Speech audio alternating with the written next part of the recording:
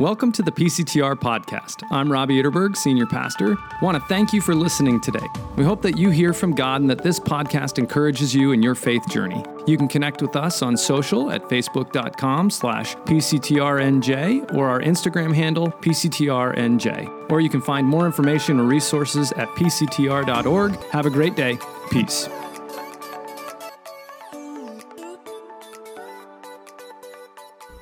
If we haven't had the chance to meet, my name is Christian. I'm one of the pastors here. Our other pastor is actually away this weekend.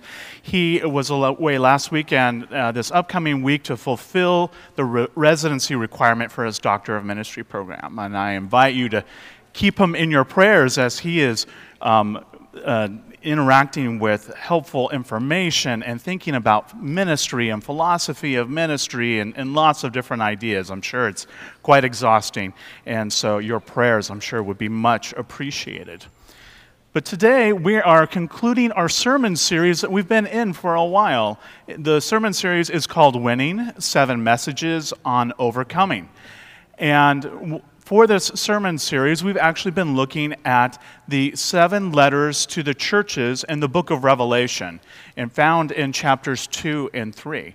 There are these letters that speak into a variety of different situations. And as we look at them and look over their shoulder as they receive these letters, we can see how they speak into our own lives as a church and as individuals. And we can hear through it words of encouragement and affirmation, as well as rebuke and correction, and even words of warning. And through all of this is an invitation to overcome, to actually boldly move forward and leave the ways that we've been doing and move into the way of Christ that much more. And in doing so, we, in the terms of the sermon series, overcome and win in Christ. And so we're going to continue to look at that. But I have a very different, not as heavenly minded, but a worldly way of winning that I want to share with you, but it'll tie in, trust me. I have an image for you that I want to show you, and it is that of a drinking fountain in the town of Ashland, Oregon. I grew up on the West Coast, and this huge block of granite is from Southern Oregon, and there are actually 8 drinking fountains there, and this was put up in the 1920s. In the 1920s, there was this saying that as Lithia water flows, Ashland grows. And Ashland is the town. Lithia water is this mineral water. There was a spring nearby, and they piped it a few miles, and there was this water. And so I remember spending time there with my family, and we would sometimes have guests that would come. And what we thought was humorous is that we had found out that this mineral water was actually quite pungent. It was actually quite hard to drink. And we would invite our friends to come and have a drink of Lithia water, but there was almost always an immediate reaction just to spit it out. And I guess it was a little practical joke, but in that sense, we had a laugh. There was a different city water drinking fountain nearby to kind of cleanse the palate. But it's this image of revulsion at something so pungent is an image that we have in this letter to Laodicea. And you'll see how that plays out. And this is a tough letter. We've had some good letters to the church, like in Philadelphia, where there was really good things to be said. Sardis, that I preached about a few weeks ago, was kind of a mixed bag. Here in Laodicea, it's a tough letter. In all of these cases, there's really nothing good to say about Laodicea. And so, without delaying, let's just go ahead and take a look at our passage. Again, it comes to us from Revelation chapter 3, verses 14 through 22. Listen for God's word for us today. The angel of the church in Laodicea write, "These are the words of the Amen, the faithful and true witness, the ruler of God's creation. I know your deeds, that you are neither cold nor hot. I wish you were either one or the other. So because you are lukewarm, neither hot nor cold, I am about to spit you out of my mouth. You say, I am rich, I have acquired wealth and do not need a thing, but you do not realize that you are wretched, pitiful, poor, blind, and naked. I counsel you to buy from me gold refined in the fire, so that you can become rich, and white clothes to wear, so that you can cover your shameful nakedness, and a salve to put on your eyes, so you can see. Those whom I love I rebuke and discipline, so be earnest and repent. Here I am. I stand at the door and knock. If anyone hears my voice and opens the door, I will come in and eat with that person, and they with me. To the one who is victorious, I will give the right to sit with me on my throne, just as I was victorious and sat down with the Father on his throne. Whoever has ears, let them hear what the Spirit is saying to the churches. This is the word of the Lord. Thanks be to God. Please join me in prayer. Lord, we thank you for your word. We ask that your Holy Spirit would be here and open it up to us, that we would come to hear you more and more. Lord, add to what is about to be said here, that we might know you and love you, and that we would be able to walk in your ways. We pray all of this in Jesus' name. Amen. I do think it's ironic, even deliciously ironic, that we're talking about this passage. It just happened to line up that we have this passage from Revelation chapter 3 on the very day that we're doing baptisms. Because I'll tell you, you don't want hot water. You don't want cold water here. You actually want lukewarm water. Right? It's like bathing a child. You don't want an either extreme. You want something that's comfortable. But here in this passage, we have a very different image of lukewarm, and that we want something that is very different than lukewarm. But before we get to that, I want to just address the names of Jesus that we have in these letters. You could actually do a whole study of who Jesus is through the names in these letters. And we have two names here. The first is that of the Amen. Jesus is the Amen. And Amen is a Hebrew term a term of confirmation. We say it at the end of our prayers. We pray and then we say amen to say that we confirm this, that we agree with what we have prayed. And this image is that Jesus is able to confirm what he has said and what he has done and what he has promised. And then added to that is also that Jesus is faithful and true. Again, emphasizing the certainty that he can fulfill his promises. While others might struggle to fulfill their promises, Jesus is faithful and true. And so what we have here is Jesus at the complete opposite of the church in Laodicea. The church of Laodicea is marked by a faux faith, a nominal faith, whereas Jesus is authentic and reliable. And before we unpack the meaning of this passage more, I want to take a look at who Jesus is speaking to, and this community of Laodicea. It's a very interesting place. Laodicea is a city that was sitting overlooking a valley, surrounded by mountains. And this valley was very rich agriculturally, but that's not the only advantage it had. But it did have one disadvantage, and that disadvantage is that it didn't have its own water source. It didn't have a spring. There were other cities around that had water sources. One nearby actually had a mountain spring. From the snow and the rain that would fall on the mountain, it would come down through an aquifer, and they had a cool spring with which to access. Another city nearby had warm springs, thermal springs, and water would be bubbling up and would be warm. But Laodicea was not similarly blessed, and they had to find a source miles away, and they created clay pipes, and they piped that miles to the city, but by the time it got there, it was lukewarm. And not only was it lukewarm, it was pungent.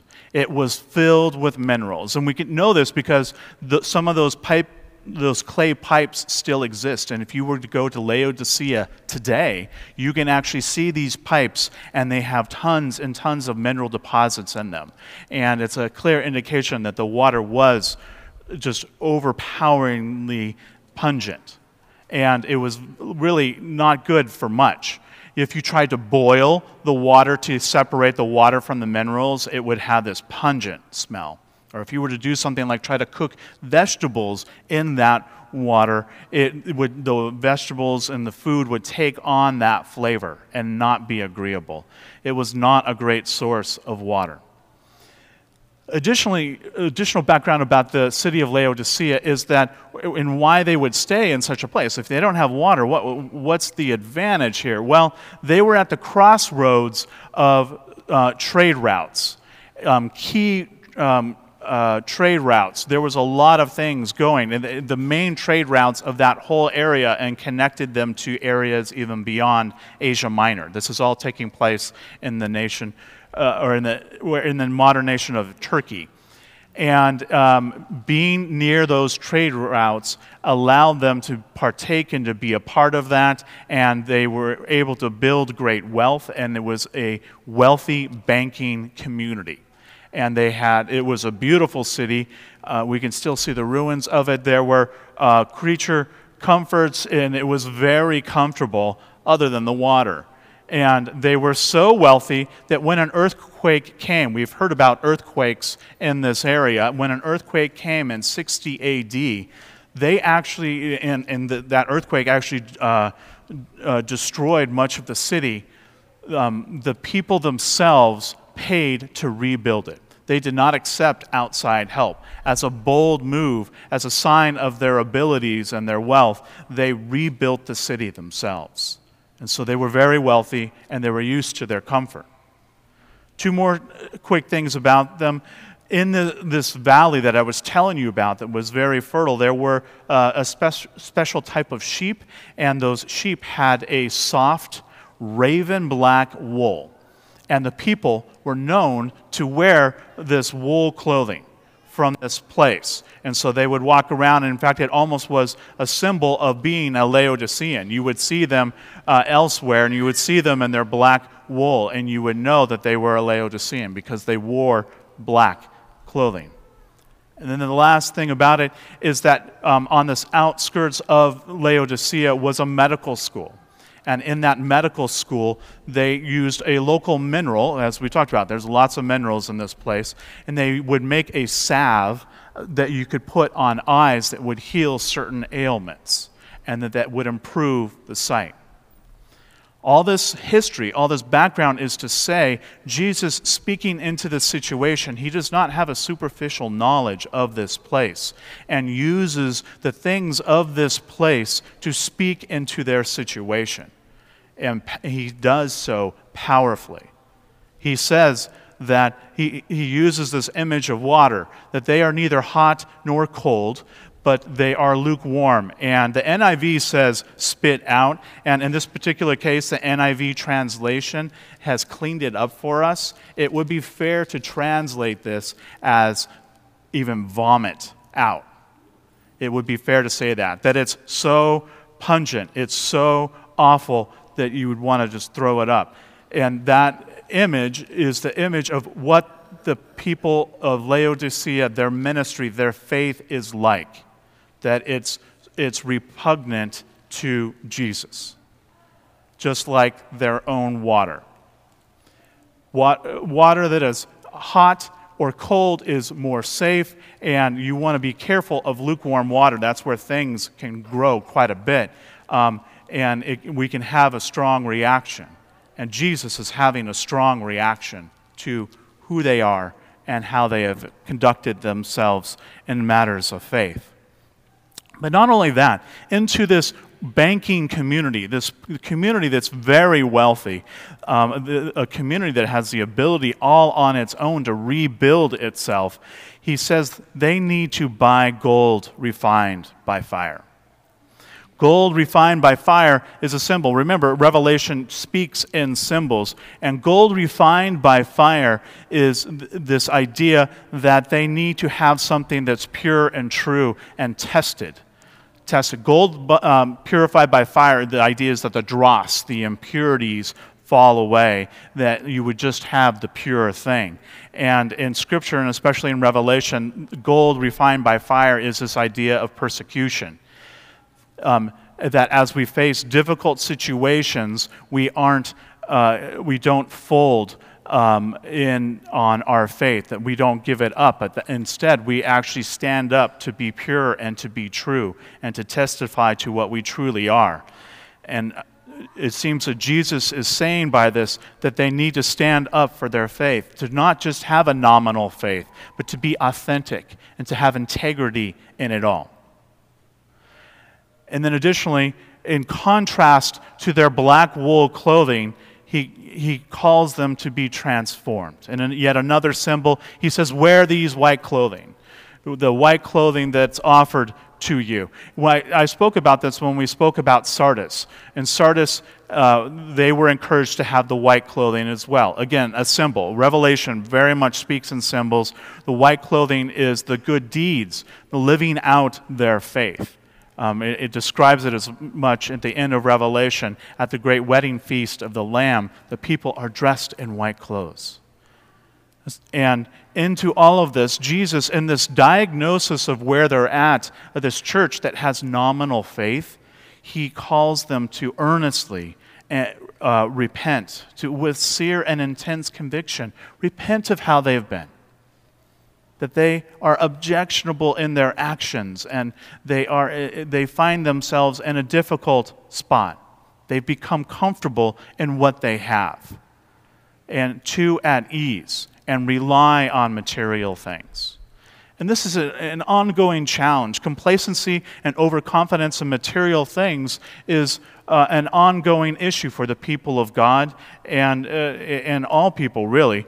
It was an issue even in the Old Testament. The passage that we heard earlier out of Deuteronomy, when Jesus was guiding the people to the promised land. They had left Egypt. They were slaves. They were set free. They had to wander the wilderness for 40 years, but they finally came to the point that they were going to cross into the promised land.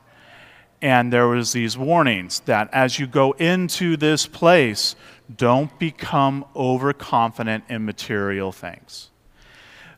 Previously, 40 years prior, spies had gone into the promised land, and they were afraid of the people there, but they said the land was amazing. The land was a land of flowing milk and honey. They actually brought back some grape bunches. They could not believe how big the grape bunches were that grew there. And they had a couple of the spies bring on a stick over their shoulders this huge bunch of grapes to say, it is bountiful. This is a blessed place, and we have an opportunity here. And God is warning them before they go in there, don't become overconfident in material goods. Stay true in your faith. Stay true in your relationship with me. And that the church in Laodicea was struggling with this, and I think we could probably say generally the church in the Western world, the church in America probably struggles with this as well. That there is this tendency to rely on our wealth and material things and numbers, and not always have as strong a faith as we can. And there is a very real danger in physical wealth and spiritual poverty. We need to realize where we're at and not put stock, just merely have our faith as part of our portfolio, that it would be insurance for eternity. This makes me think of that movie, spoilers ahead, the movie Titanic from, I think, 20 years or so ago. Spoiler, the boat sinks.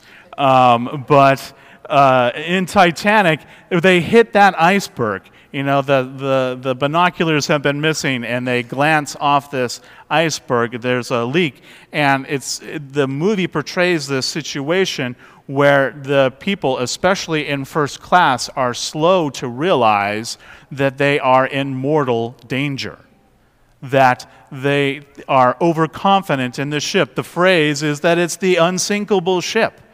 How could it go wrong? We are safe in this material things. And through this the lifeboats are put out only partially filled because people don't see a need to get off the boat. They are not recognizing the reality of their situation.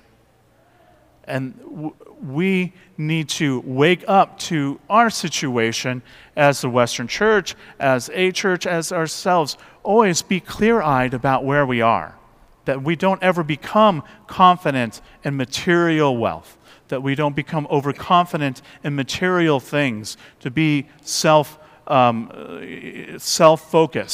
but stay true in our relationship and stay true to our faith and living out our faith in the ways that Jesus has called us to do. And so that's part of what we have here in the church of Laodicea. This church has forgotten its faith and has gone far from Christ. So far that he is marginalized. And Jesus is more than on the edge of the church. He's literally outside the church. We have this image that he is on the outside of the church and knocking to wanting to come in. That's how far outside of the church, outside of their faith that he is. And this is a beautiful invitation. This is a powerful invitation that Jesus is continuing to pursue us. This passage has sometimes been used for evangelism, for non-Christians to invite them to be a part of the church. And you could use that. Jesus invites us. But remember that this passage was originally used to speak to a church that really had nominal faith, where Christ was beyond the margins. He was literally outside. He had left the building. But he's pursuing us, and he wants to come in. And as we come in, he says he will dine with us, and we with him. And that's incredibly close, incredibly intimate.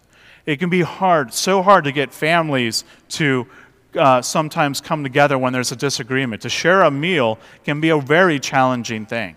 Or even peoples on both sides of a disagreement. Sometimes a technique to bring people together is to get them to share a meal together. And that can be a very tough thing, but when it's possible to do, there is a closeness, there is an intimacy to break bread. There's a humility to sit down and eat together. It lowers our defenses somewhat. And even more so in the Middle East, remember, it's not necessarily how we think of sitting at our own dining room tables and chairs and tables. Very often they would recline at the table, and there's a closeness there. And they would be leaning in and eating and partaking. And to lean back is to actually often lean into someone else. There's a closeness there. Jesus is knocking on the outside and saying he wants to come in and be a part of the church of Laodicea, to be the part of our church, be a part of our lives, and have an intimacy and have a connection that we would be able to experience all that he has. And he closes with this image of being victorious. And really, this image of victory, I'll tease this. If you haven't ever read this, I encourage you to read Revelations 4 and 5, the next two chapters. If you've ever wondered about the throne room of heaven, that gives you a glimpse, an amazing glimpse. And that starts with here in this passage, that even this church, the church that Jesus has nothing good to say about, they can join him if they transform, if they receive him, if they accept his invitation and connect with him. They're invited to experience his victory, to experience the opportunity to sit on Jesus' throne with him. Because Jesus is victorious by what he has done. And we literally, I've mentioned it once before, we have this reminder here that Jesus Christ is Nika, victorious, victory. Christ is victorious by what he has done on the cross for us. He willingly laid down his life. We couldn't find a way on ourselves. We were like Laodicea. We would cause a repugnant reaction, a gag reflex, want to be spit out. But Jesus found a new way, that we would have wholeness in who we are, that we would be able to have connections with God and to be connected with one another. And even creation itself groans for this connection and to be redeemed. And we have that redemption in Christ. We have a new way forward. And so we get to share in that. And that's how we can be winning, by hearing the call of Christ and to hear the knock of Christ. And so that really concludes our sermon series that we have here. We have heard about concerns about persecution, but we can realize that we're not alone in facing persecution.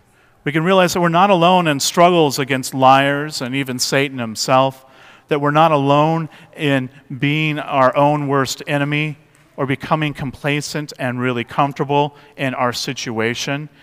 Christ connects with us. He beckons us into a life, a full life. Jesus in the gospel said, I have come that they might have life and have it to the full. And he invites us into that.